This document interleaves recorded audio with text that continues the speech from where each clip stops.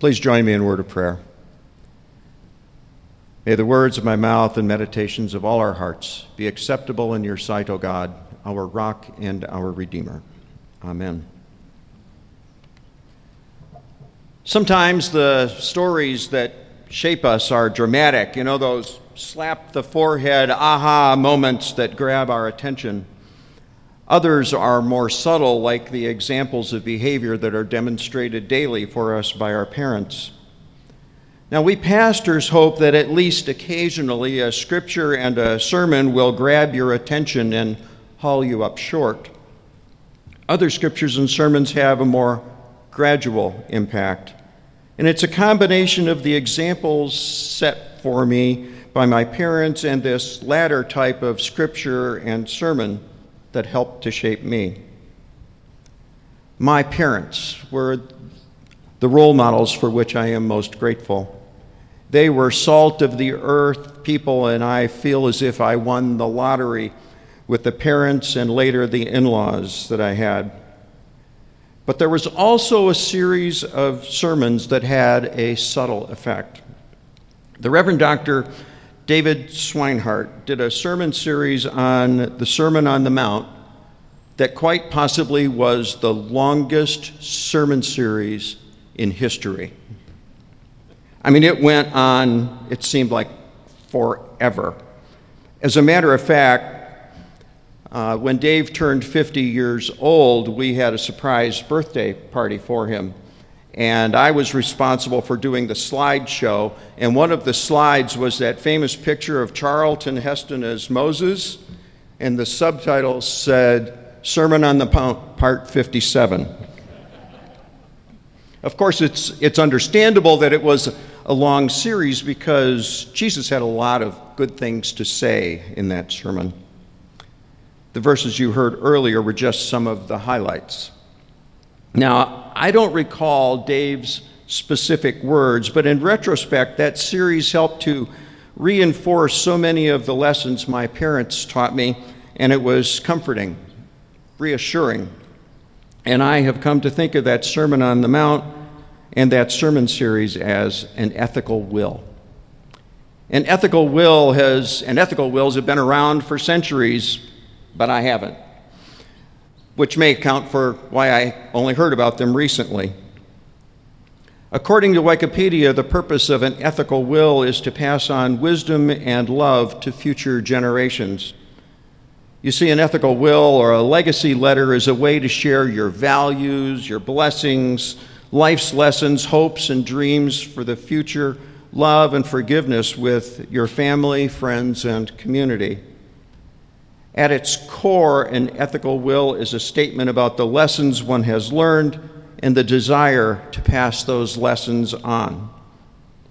Ethical wills have a scriptural basis. In Deuteronomy 32, Moses instructs the Israelites to be a holy people and to teach their children. And in Genesis 49, Jacob offers his blessings to his sons as he is dying. I've come to think of Sermon on the Mount as following in that tradition. And now that I am older and simultaneously have more gray hair than the rest of the clergy staff here at the Kirk combined, and less hair than any of them, I thought it was time for me to attempt to put an ethical will together. Not that I have the wisdom of our biblical ancestors.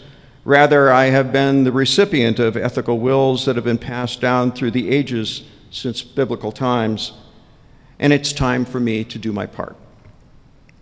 I realize that there are others who are far wiser and more learned than I. Many are present here today. But I do believe that with age comes wisdom through experience.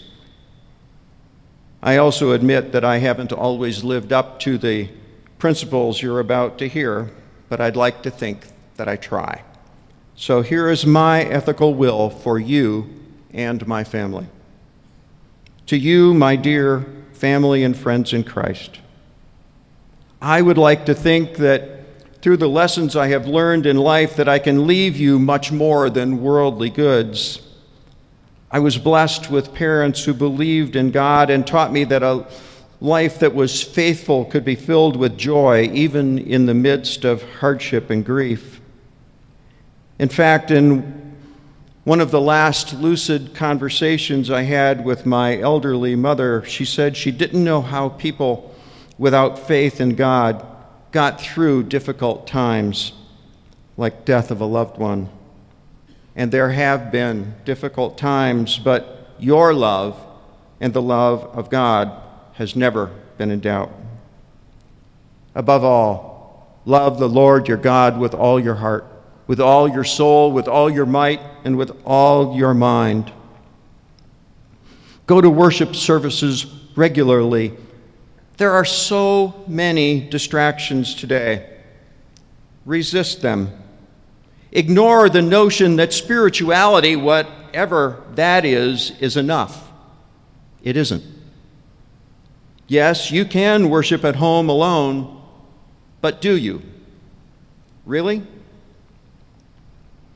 Have the fortitude to stand up to coaches and teams that say that practice or games must be on Sunday. Yes, your child may get more playing time, but at what cost? Read Scripture through the lens of love. Use love to determine what Scripture means. Never use Scripture as a weapon to justify hatred or fear of something you don't understand. Don't take Scripture out of context to prove a point. To do so is to make a mockery of the inspired Word of God. Remember that having faith does not mean that we will have a life that is free of pain and sorrow. Nowhere in Scripture are we told that our life is going to be all peaches and cream. In fact, the lessons are quite the opposite. I can't think of a hero in the Bible who did not undergo hardship and trials. The lesson is that having faith means that we know that God will endure our pain with us. Praying daily is one of the keys to a fulfilling faith life. Don't expect all of your requests of God to be answered as you would like, but know that God listens to all your petitions and answers abound if you will just pay attention. And don't forget to thank God for the abundant blessings in your life. Love. Truly love the people in your life. Don't be afraid to express that love through words and actions. If you're married, never let a day go by that you don't say, I love you. Those 3 words never, ever get old. Be fully committed to your marriage. Don't forget the love that brought you to your wedding day. And while we're on the subject of love, don't be afraid to tell your friends you love them too. True love, something different than what is depicted in movies and in love songs, is so essential to life. After all, love is at the core of Jesus' lessons to us and in Christ's death and resurrection that we might be saved. We were created to live in community with one another with love as an essential element to our mutual survival. Human touch is so powerful. Never hesitate to spontaneously hug a loved one. Touch doesn't have to be sexual. Done properly, it is an expression of caring that can go beyond words. Holding a friend's hand or placing an arm around a shoulder shows that you care and that you can share in their pain as well as their joy. Show kindness to all you encounter, especially those who have been unkind to you.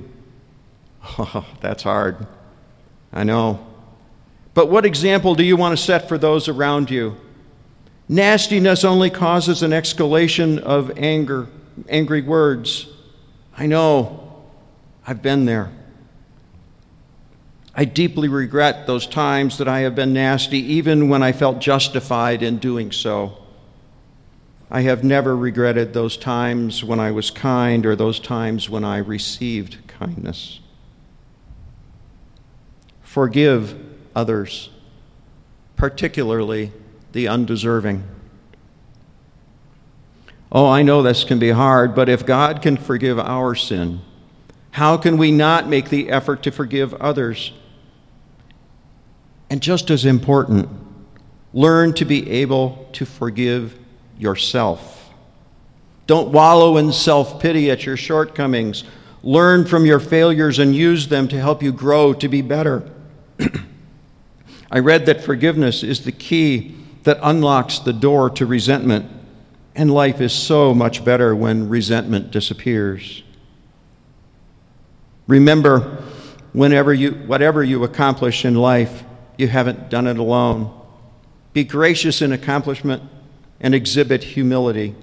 Thank God for the talent you have been given and the people who have helped you along the way. God gave you a brain. Use it. However, don't ever assume that when you walk into a room, the smartest person has just arrived. Think about that one. Be humble. Others will respect you for it. It requires no talent and costs nothing for you to be on time. In fact, it's better to be early as a sign of respect for others. Have a strong work ethic. Never let it be said that you didn't earn your paycheck. The corollary to this is to always give your best effort, bringing energy and enthusiasm to what you do, no matter how humble the task. Others will notice and follow your lead. Never, ever hesitate to go the extra mile. Be honest in all your dealings. If you lie, you have to have a much better memory. If you lie, it will eventually be caught. How can people trust you if they don't know whether to believe what you are telling them based on your prior lies? Oh, and your body language will betray you if you are disingenuous. Whenever you're going to a meeting, be prepared.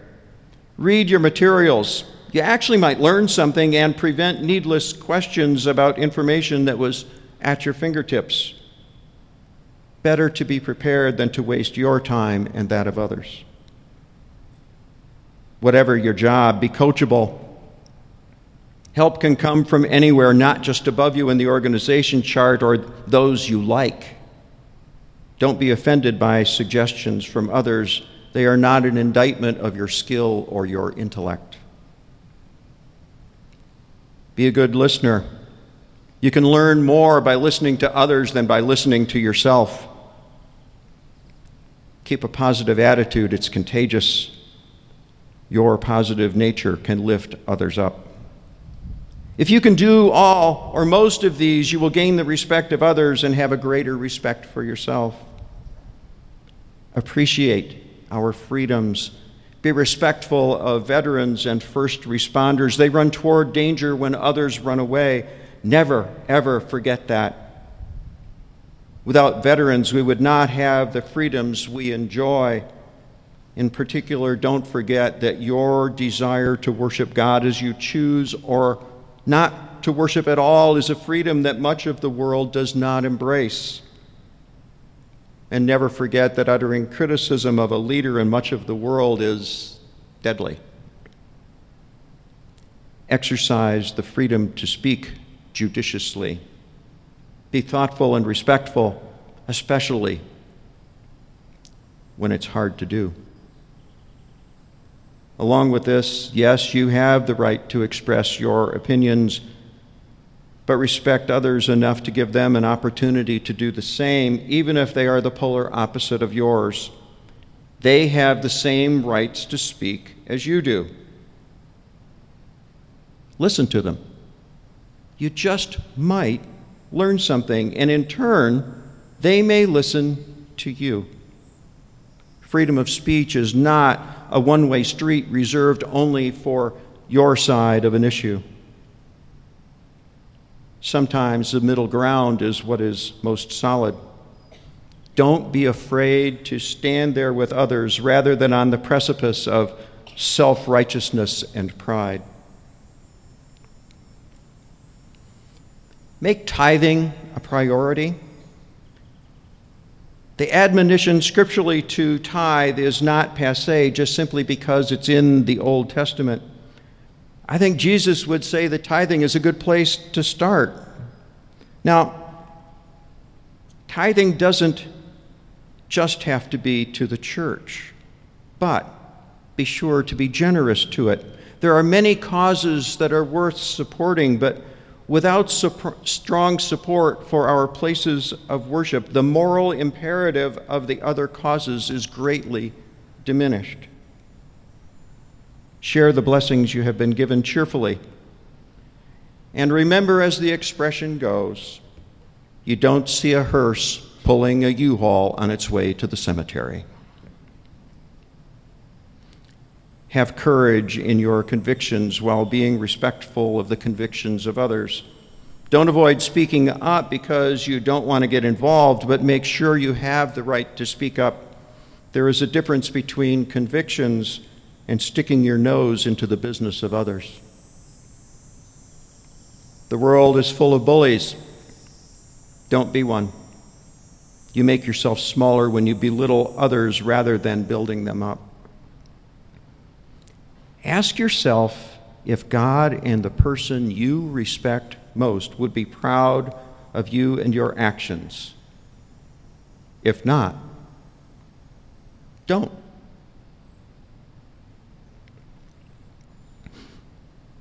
There is little that we do that goes unnoticed. We only get one reputation. Don't squander it. Mark Twain said that the two most important days of our lives are the day when we are born and the day when we figure out why. Think about that. Think about what you are meant to do with your life. Use the gift of life to make a difference. Leave the world a better place. As a result of your being, have a positive impact on the life of others. Now, these are some of the life lessons that I have learned. It is not an exhaustive list, but it has served as a reminder to me of the areas to which I need to give more effort in my remaining days. You and I are painfully aware of those times when I have failed to live up to these standards, but that doesn't diminish their importance. Strive to do better. I offer them to you with my sincere love, my respect, and my blessings. Amen.